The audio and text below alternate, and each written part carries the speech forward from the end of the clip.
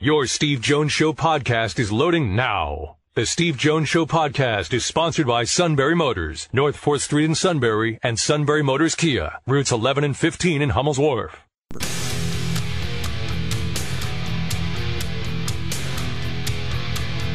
This is the Steve Jones Show on News Radio 1070 WKOK. Now, from the Sunbury Motors studio, here's Steve Jones.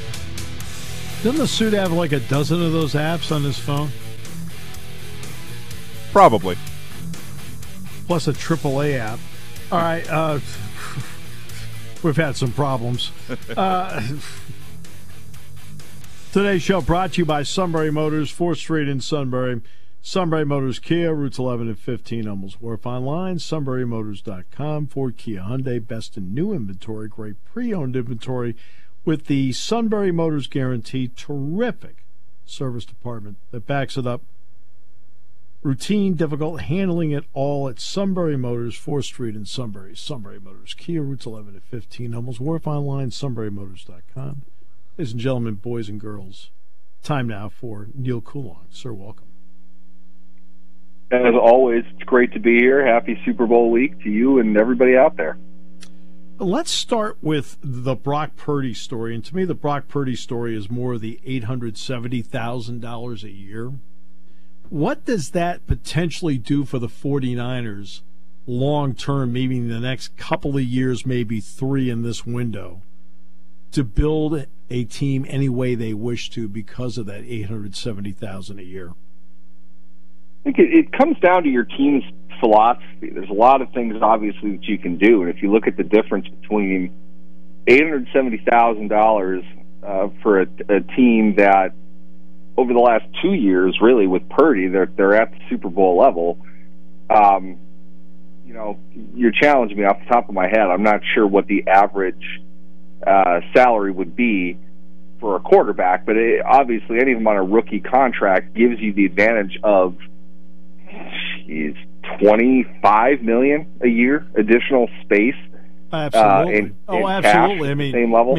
I mean, he's not even remotely close. He's like the 31st highest paid quarterback in the starting quarterback in the NFL. Yeah, I mean, it doesn't get much lower than that. You're looking at literally Lamar Jackson in 11 minutes of game time makes as much money as Brock Purdy.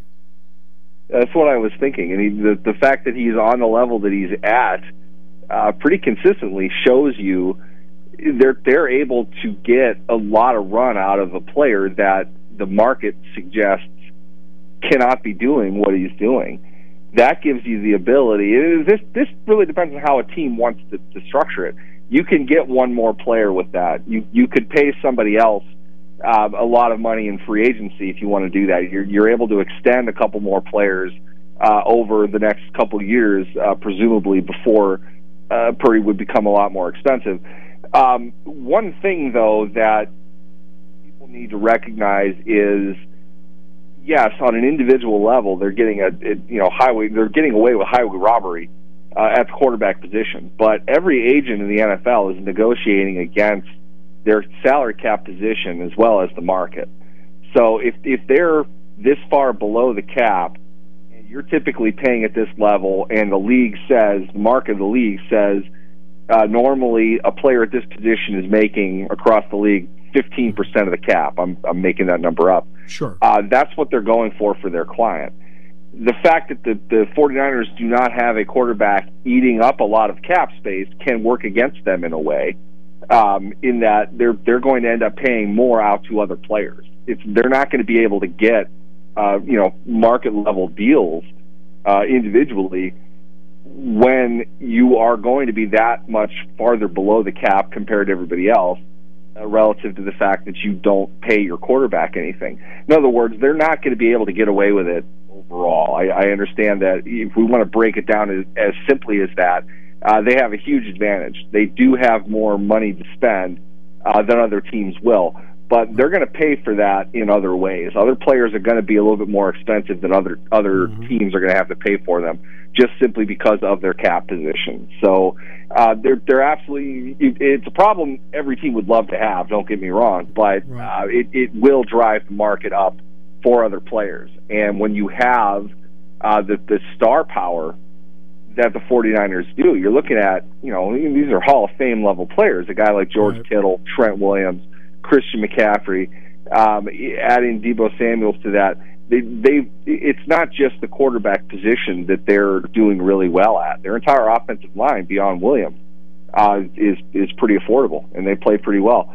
Nick Bosa, in that he's getting paid quite a bit of money. They've got other players around that defense, though, that are contributing at a very high level. So it's everything regarding the salary cap is cyclical. They can get away with a lot of that, but it's not something that's going to last for the duration of Purdy's rookie contract. They're going to have to pay for and replace other players during that time, in some cases because of the fact that they're not paying as much for the quarterback. They're going to have to overpay elsewhere. Because this is the Russell Wilson Seattle Seahawks model when he was a third-round pick.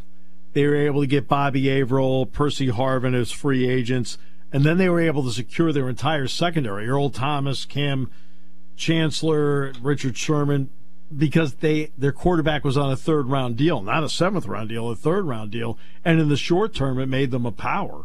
And my point about San Francisco is, in the short term, they can be a power because their quarterback isn't going to be draining that $25 million a year. Yep, they're going to have the flexibility to keep a lot of the guys that they have, and from there, you get lucky with health, which is a huge factor to all of this. Yes. You're able to keep a core together for longer than everybody else. Now, you got to get that core right, and the core's got to stay in place, which Seattle was able to do when Wilson was there. What I was thinking of was Baltimore before Joe Flacco had to get paid. I remember, if you recall, Bryant McKinney from back in the day. He's a player that notoriously didn't exactly keep himself in great shape.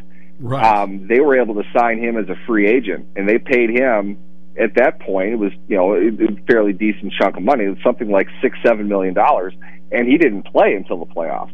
Right. He worked himself into shape. They could afford that because their quarterback wasn't making anything. Vontae Leach is one of the best fullbacks in NFL history for what a fullback purely does in a modern offense. He played 12 snaps a game. They could afford to pay him $3 million a year to play those 12 snaps because their quarterback wasn't making anything. So you're able to set up, even beyond the core, other players that can be positionally or situationally very important to your team. You can overpay for those types of players within the market and set up something dominant based solely on your ability to keep a group together that can do just one thing very well, whereas every other team that's paying a quarterback probably can't afford to bring players like that in if they can only play 8, 9, 10 snaps a game. And that's what Baltimore was able to do. San Francisco's in a position where their core guys who do play 4 quarters a game and are playing at a very high level, and frankly were there and doing that before, during, and currently with Purdy. They're able to put all of that together. So yeah, it's a situation where you would assume San Francisco can keep this team together for at least one more season beyond this, and perhaps be playing in the game again next year. Roger Goodell stumbled a bit yesterday when it came to the issue of concussions in the league, but he did not stumble at all when it came to the issue of streaming. And he was asked about streaming the Super Bowl, and he says, "Not as long as I'm commissioner." What did you think of that statement by him, especially in light of the Dolphins-Chiefs game that was earlier in the playoffs? The knee-jerk reaction, just kind of laughing to myself, was that probably means he's retiring after the Super Bowl.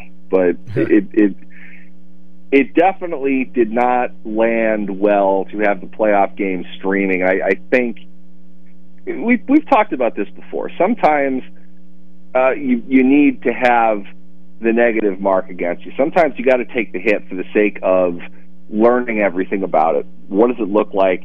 What is the market reaction to it? You can talk about things all the time, and there is social media buzz, and there's a big outrage, but this might not be the most appropriate parallel, but people talk about concussions and the safety of the game and injuries and everything like that. It's this huge black mark against the game, yet no one's stopping to, everyone's continuing to watch.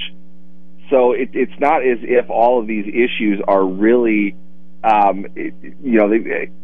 financially speaking, they're not of a gigantic concern to the NFL in the sense that they can get a lot of negative publicity and people are still keeping their TVs on. Now, the manner in which they're watching the game on their TV or device or whatever, that's a future concern, but it's an option for the NFL. I think it's worth looking at. And for them to know the real answer to that question, they got to test it in real time. They've got to see what it's like with big money on the line, just to get a sense of the direction. I would imagine, looking at the numbers and weighing that along with a very negative reaction to it, they wouldn't have interest in streaming a Super Bowl only. That's the only way that they were able to do it. So for Goodell to come out and staunchly be against it as if they weren't responsible a month earlier for doing it, completely justifying the question that was being asked, it's kind of typical political NFL. I'm not surprised by his response. I would imagine most people would reasonably have guessed they would not have pursued it beyond the playoff game that they did. But to be fair, as a business, sometimes you need to know definitively what that answer is and not just operate off what you think it's going to be, because a lot of hidden numbers. There are a lot of people that watch it anyway. I didn't really notice. If you talk to me an issue of quality, I didn't notice the difference beyond the game itself. I thought it was kind of boring, but it's not like it was an avenue the NFL couldn't go down if it wanted to, and it needs to know the answer to that question for future's sake, for planning for what they're trying to do. They need to know the answer to that. Figuring that for the Super Bowl, I don't think is a real good idea, but it'll help them in terms of negotiations in the future, and that's probably what it was about more than anything else. Right, and when you look at it, though, they talk about the 23 million that streamed it. That's impressive. And then you look at the AFC and NFC title games that were both in the 50s. In other words, they cut off, in my opinion, 27 to 30 million of their audience by doing this. What business wants to do that?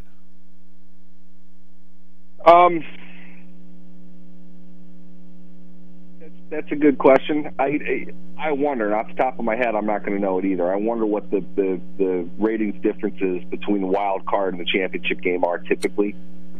That's a really good question. But see, the difference is that when I'm sitting there and the NFC Championship game is on, and it's on CBS, they're also airing it on Paramount Plus. See, that's what you need to be aiming for, where I'm going maximum audience. So if you want to stream on Paramount Plus, I've got the game. If I can watch on over the air. And I think that's what they should be aiming for, to then, if they want to gradually do it, sure. I think trying to go cold turkey like they did with the Dolphins-Chiefs game, and you're right, it was not an exciting game to watch, but it was also like 0 degrees out, and I'm like, okay, let's watch this thing, all right? And so I did. But to me, that's the aim, maximum audience. I think you're always looking for that, and the combination of the two gives you maximum audience. That's my opinion. Yeah, you'd think that would be the point, right? I mean, they would want to get as many ways to put their product in front of people's eyes as possible. And for me, I wouldn't have noticed. I'm a streaming guy. I have a lot of those things anyway. That's probably how I'm even watching it and not even realizing it anymore. Okay. Can I ask you something? Compared to your old cable bill, and with all the streaming sites you have, are you saving money? Not in a significant way, and I think the market determines there's a certain amount of money that people are going to spend, and from there, what they're trying to do is give the user the most amount of product for what they're spending. With cable, there was a sense of convenience. You're used to it. I know this because we're trying to set my mom up with the same thing, and she can't figure out an app to save her life. Right. It's more of, I have to click a few more buttons to get to what I need to, but now I can get all the stuff that I want at maybe a little. If you want to call like $20 a month a significant saving, Let's say it certainly can be, but I'm also, pretty plugged in to an embarrassing level. So I think there are people that definitely are saving money, but 200 versus, call it 175, somewhere in there. Right. That's with premium. That's with a very high-speed plan. I'm probably making out better the way that I'm doing it, which is why I'm doing it. But I wouldn't call the savings the primary focus of it. It's just more whittling down the stuff that I don't want and getting exactly what I do want. How do you view the game this week? I have bet against Kansas City too many times this year, and I keep getting the same feeling after every single game. And this time, I can't do it because, incidentally, I've bet for San Francisco way too many times this year, and they've let me down with games that's like, wow, I don't know, what did you guys eat last night? I mean, they're not consistently as good as they should be. And Kansas City, it's we talked about Pittsburgh a lot like this season. They have a way of making you come down to their level wherever they're at. And as Baltimore learned, if you want to go toe-to-toe with Patrick Mahomes, you don't need to just – obviously you need to outscore him, but it doesn't have to be a track race anymore. He can beat you 17-10 on the road, and he can beat you on a 40-yard completion because you're in the completely wrong defense for what they're trying to do. They identified it and made you pay for it. And they can do that 4 or 5 times a game. And they've figured out defensively. I thought Steve Spagnuolo did a phenomenal job last week in stopping Baltimore. Nobody's giving him credit for that. Well, the only thing we can talk about is how allegedly badly Lamar Jackson played. I don't think it was that at all. But they have the ability to win those key downs, and that's the trademark, in my opinion, of your high-level team, because they can get away with, as Belichick would say it, 70 plays in a game, 58 to 60 of them are going to be split more or less down the middle because pros are playing against pros.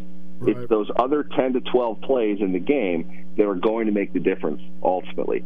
Kansas City is winning 8 to 10 of those plays every game now, and they're not doing it pretty the way that they used to. And Patrick Mahomes has gotten so smart, and Andy Reid has drawn up so much for him in terms of fifth-level options, fifth-level looks of plays to make.